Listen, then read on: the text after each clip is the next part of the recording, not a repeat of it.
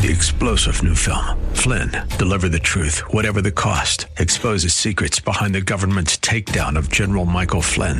Flynn knew what the intel world had been up to. He ordered the first audit of the use of contractors. This set off alarm bells. He told the truth. He was the most dangerous person for Donald Trump to hire. They had to get rid of Flynn. Flynn, deliver the truth, whatever the cost. Available now. Watch it today. Go to salemnow.com. salemnow.com.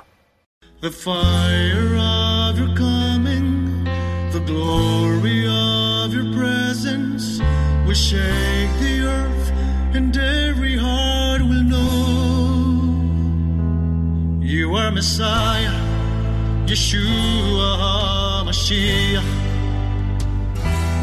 Lion of Judah, the God of Israel, defender of Zion. Shalom. What a wonderful season this is that we're finishing really tonight and tomorrow. And I pray that you have been part of it. There's still time because, there are some things happening this afternoon.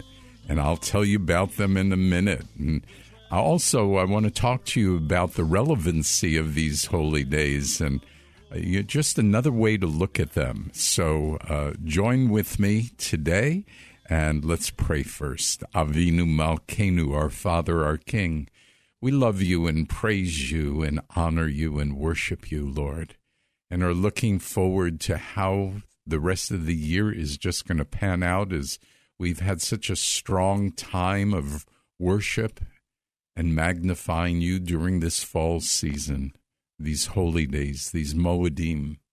So we bless you, we thank you, we pray for an anointing on this program, that every heart will be touched and you will be glorified. We thank you in the name of Yeshua. Amen. Well, like always, it's a blessing to be here, and just want to mention, if you'd like to help us stay on the air with a one-time gift or a monthly pledge, please call Karen at 813-831-5673 in our office, or go to our website, heartofmessiah.org. I appreciate all your prayers, and I appreciate your financial involvement, and love to hear from you. So feel free to email me, and I'll get back to you. So I would love to have you join us on Friday nights and Saturdays in person, but if you can't, then Facebook Live, and Tuesday night prayer from 6:30 to 7:30. Just go to our website. We'd love for you to bring your pre-believing Jewish friends to St. Pete, Tampa, Wesley Chapel, to our Spanish-speaking congregation, Conexión, which is meeting in Wesley Chapel. Go to our website and check it out for times and locations. Now, this evening at 4 p.m., that's right, outside at the park in St. Pete, near the Vinoy Hotel, we are celebrating the 8th day of this holy day, which really starts this evening, and Simchat Torah, which means joy of the Torah, joy of the instruction. Love for you to join us. We're going to have a 2-hour service of music and the word spoken, and it's just going to be a good time. So join us. You'll see us there.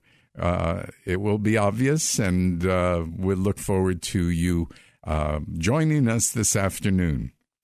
Well, as we close in on the end of God's appointed times for the fall, there's a pattern for our daily walk with Him that I would love to share with you. And these are known as in our congregation as the R's, meaning the letter R, because they all start with an R. And the first thing is, if you think of your quiet time, as you think of how you walk with the Lord, I'd like you to consider these 3 holy days of Rosh Hashanah, Yom Kippur, and Sukkot. So for Rosh Hashanah, number 1, we reflect as we get quiet before the Lord, and then we recognize our sins and we repent of our sins, and that's sort of Rosh Hashanah and Yom Kippur.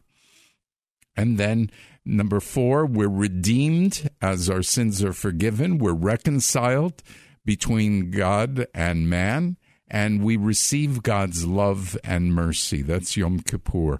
And then Sukkot, we rejoice in the Lord. We remember what the Lord has done and who he is, and we retell of that, of the Lord's love and our love for him. And that's Sukkot. The results are we're renewed, we're refreshed, we're regenerated, we're restored, and our faith becomes relevant. Sound good? Let's look at these for a few moments. But I really picture this is another way of looking at your quiet time, your time with the Lord. These are things that if you meditate on these, if you consider them, you're going to have more joy in your life. You're going to be able to overcome difficult circumstances. I mean, this truly is an opportunity for you to get closer to the Lord. So let's look at these individually. Number 1, as I mentioned, is reflect. And that's really a quiet introspection. We want to not only meditate on our thoughts of the Lord, but we also want to listen and hear what God has to say. And so in Psalm 4:5, it says, "Tremble, but do not sin. Search your heart while on your bed and be silent." Well, if I'm too silent on my bed, I'll fall asleep. But the concept is be quiet and listen for what the Lord has for you. And realize that he is searching your heart. So you might as well search your heart as well, right? Psalm 119, verse 13 and 15. "With my lips I rehearse all the rulings of your mouth. I will meditate on your precepts and regard your ways." So in this reflection, we meditate on God's word. In this reflection, we rehearse the rulings of God's word, God's mouth. These are the things we can do as we reflect and see how God wants to touch us. You know, God can speak to us through his word. God can speak to us in a lot of different ways. And so we need to be quiet and just be ready for him to tell us what he wants us to know. And then the second thing is to recognize our sins. Now, this is what he does when we are quiet. We recognize our sins because he's telling us. And look, it requires humility and elimination of pride. Humility is transparency that depends on God, trusts him, puts others first, and recognizes our sin. Pride is all about ourselves, and we should not be prideful. So in Proverbs 8:13, to fear Adonai is to hate evil. I hate pride and arrogance, evil behavior, and perverse mouth. Look, we are to fear God, not in a scary way, but in a respectful way. And when we fear him, again, we get a sense of what our sins are. And also, it is really important to understand that he hates pride and arrogance. He hates evil behavior and a perverse mouth. You know, a lot of our believing friends still have a mouth on them, right? And God is saying, no. Proverbs 13:10, arrogance yields nothing but strife. Wisdom belongs to those who take advice. That's a good one, isn't it? Think about it. Proverbs 16:18, pride goes before destruction and a haughty spirit before a fall. But the scripture that really hits me when I think about recognizing our sins is Galatians 5:19-21. It's a pretty good list. We've got to have at least one or two things on this list that we know that are our sins. So it says this, Now the deeds of the flesh are clear: sexual immorality, impurity, indecency, idolatry, witchcraft, hostility, strife, jealousy, rage, selfish ambition, dissension, factions, envy, drunkenness, carousing, and things like these, which means that it's not it's not a finished list. There's more to this list, but it's like those. Wow. We do sin, don't we? Well, the next thing to do after realizing our sin is number 3, we repent. We repent of our sins, which means we turn back to God, which means we try and change our behavior. Psalm 7:13 says, if he does not repent, he will sharpen his sword.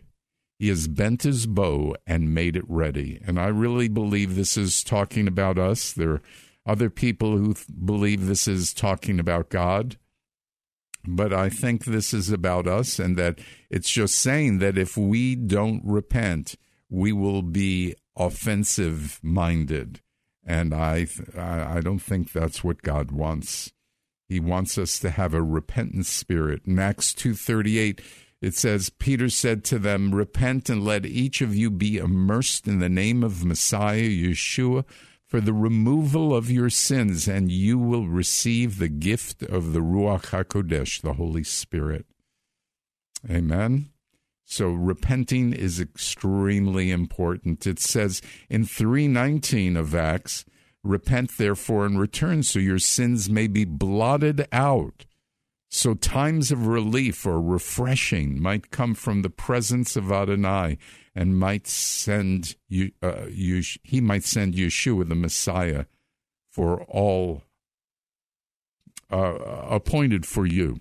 Now, this is an important thing. We want to be in the presence of the Lord, and repentance brings us into the presence of the Lord. That's really one of the things it's saying. It also says it brings us refreshment, and that God will blot out our sins.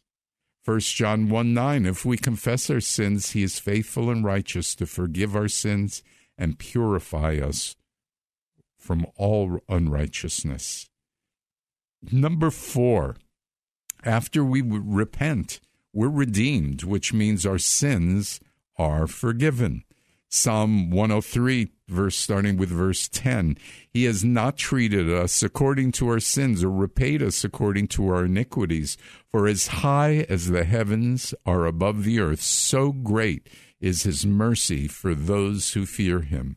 As far as the east is from the west, so far has he removed our transgression from us. What an encouraging scripture of God's grace and his mercy. Don't you agree? We see this also in Romans 5:8, but God demonstrates his own love toward us in that while we were yet sinners, Messiah died for us. And Luke 1:68, blessed be Adonai, God of Israel, for he has looked after his people and brought them redemption. We are redeemed. That's exciting, I think. And then finally, number 5, reconciled.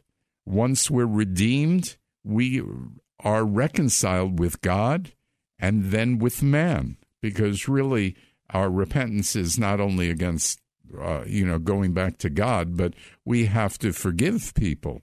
That's part of repentance. And so we are reconciled. And in 2 Corinthians 5:18-21, it's all about reconciliation. It says, now all these things are from God, who reconciled us to himself through Messiah and gave us the ministry of reconciliation. That is, Messiah God was reconciling the world to himself, not counting their trespasses against him. So here's an example of we have to be like the scripture, right? We cannot count the trespasses against them. We have to be reconciled. And then going back to the scripture, he has entrusted the message of reconciliation to us. We're therefore ambassadors for Messiah, as though God were making his appeal through us. We beg you on behalf of Messiah, be reconciled to God. He made the one who knew no sin to become a sin offering on our behalf, so that in him we might become the righteousness of God. Ephesians 4:32. Instead, be kind to one another, compassionate, forgiving each other, just as God in Messiah also forgave you. So part of reconciliation is forgiveness, and we have to make sure that we have forgiven people, whether they deserve it or not. Remember what the scripture says? Reconciling the world to himself, not counting their trespasses against them, whether they have repented or not. We need to take the first step. This is what God is calling us to do. Number 6, we are to receive. Now, receiving actually is difficult. When we are close to God and we're reconciled, we have to know that God loves us and he has mercy on us, and we need to receive that. Some people are just always blaming themselves and they can't forgive themselves. But if God forgives us, if God has poured out his love and his mercy on us, we must make it our job to receive. And in Psalm 86:5, it says, "For you, my Lord, are good and ready to forgive and full of mercy to all who call upon him." So we have to call upon him and receive what he wants to give us. Hebrews 4:16, "Therefore let us draw near to the throne of grace with boldness, so that we may receive mercy and find grace for help in time of need." So I think it's very clear that God wants us to have an open heart, ready to receive good things from him. The good things are not just for good people. In fact, Yeshua came for us who are sinners. So receive it. He's offering it to you. You know, don't be the type of person who says, well, it's a nice gift, but I don't need it. I don't want it. No. This is a gift that God has for you, and you must receive it. Receive his love, receive his mercy. Number 7, once you receive God's love and his mercy, what do? You rejoice, of course. Now, you probably are thinking that I'm going to go to Philippians 4:4, which is a command. It says to rejoice in the Lord always. Again, I say rejoice, but I like also Isaiah 61:10. I will greatly rejoice in Adonai. My soul will be joyful in my God, for he hath clothed me with garments of salvation. He has wrapped me in a robe of righteousness, like a bridegroom wearing a priestly turban, like a bride adorning herself with her jewels. And then in 1 Thessalonians 5, it says, rejoice always, pray constantly, and everything give thanks, for this is God's will for you in Messiah Yeshua. If we learn to give thanks for everything that God has done for us, we will be rejoicing. Think about that. Are you in a thankful mode today? Are you giving thanks to God for salvation, for the things that he's giving us all around us? We live in a great country. Look, there might be stuff going on. In fact, there is stuff going on throughout the world that is, and even in our country, and even in our city. But you know what? We still have a great life, and we need to rejoice and be thankful. Amen? Okay. Number 8, we're to remember. Look, God is always telling us throughout Scripture to remember. In Isaiah 12:4, it says, in that day you will say, Give thanks to Adonai, proclaim his name, declare his works to the peoples, so they remember his exalted name. God wants us to remember his name and what he's done and who he is. Deuteronomy 6:12. Then watch yourself so that you do not forget Adonai, who brought you out from the land of Egypt, from the house of slavery. It is important that we do not forget what God has done for us, not only historically, but what he's done in our own life, right? And then you might not think of this scripture as one talking about remembering, but it obviously is. So let's look at the Lord's Supper in 1 Corinthians 11, verse 23. For I received from the Lord what I also passed on to you, that the Lord Yeshua, on the night he was betrayed, took matzah, and when he had given thanks, he broke it and said, "This is my body, which is for you. Do this in memory of me." The whole concept of the Lord's Supper is to do this in memory of Yeshua. In the same way, he also took the cup after supper, saying, "This cup is the new covenant in my blood. Do this as often as you drink it in memory of me." Are you getting it? God wants us to remember, because when we remember, we'll rejoice and we'll be thankful. And look, they're all tied together. Get it? Number 9. Retell about the Lord's love. Critical that we talk to our friends and our neighbors and everybody we meet about who God is in our life. Retell about the Lord's love. Deuteronomy 6:4, Hear, O Israel, the Lord our God, the Lord is one. Love Adonai your God with all your heart, soul, and strength. These words I'm commanding you today are to be in your heart. You are to teach them diligently to your children and speak of them when you sit in your house, when you walk by the way, when you lie down, when you rise up. Bind them as a sign on your hand. They are to be for frontlets between your eyes. Write them on the doorpost of your house and on your gates. Display God everywhere. Psalm 96, 2 and 3, sing to Adonai, bless his name, proclaim the good news of his salvation from day to day, declare his glory among the nations, his marvelous deeds among all peoples. Isaiah 52:7, how beautiful on the mountain are the feet of him who brings good news, who announces shalom, who brings good news of happiness, who announces salvation, who says to Zion, your God reigns. And of course, Mark 16:15, where it says, go into all the world and proclaim the good news to every creation. So number 10, if you've done those 9, it will result in your being renewed, refreshed, regenerated, restored. Our faith becomes relevant. Proverbs 3, 7 and 8, do not be wise in your own eyes. Fear Adonai, turn from evil. It'll be healing to your body and refreshment to your bones. 2 Corinthians 4:16, therefore do not lose heart. Though our outward man is decaying, yet our inward man is renewed day by day.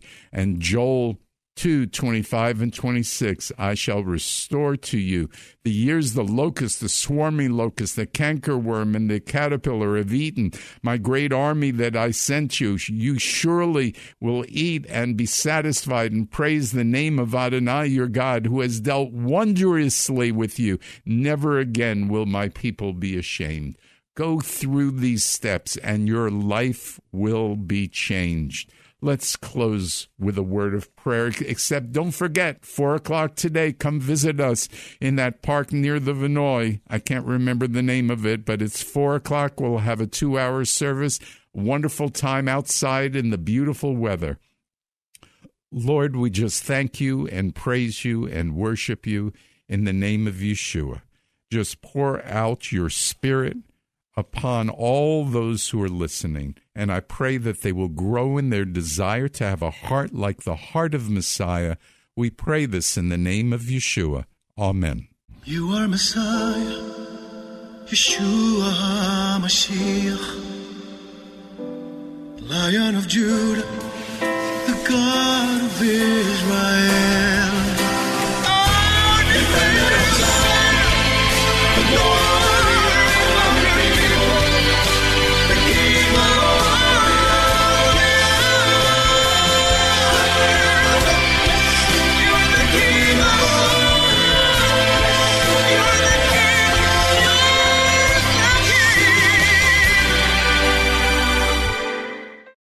Three-star General Michael J. Flynn, head of the Pentagon Intelligence Agency, knew all the government's dirty secrets. He was one of the most respected generals in the military. Flynn knew what the intel world had been up to. He understood its funding. He ordered the first audit of the use of contractors. This set off alarm bells. The explosive new documentary, Flynn, Deliver the Truth, Whatever the Cost, uncovers the facts behind this scandal. Flynn told the truth. He was the most dangerous person for Donald Trump to hire. I find out the worst enemy that I'm going to face in my life is right here in America. They took my assessment and they wanted me to change it. And I was like, I'm not changing it. They had to get rid of Flynn. With in-depth interviews, archival footage, and never-before-seen personal records of the man behind the headlines. I just felt like I was drowning. Flynn, Deliver the Truth, Whatever the Cost. Available now. Watch it today. Go to salemnow.com. salemnow.com.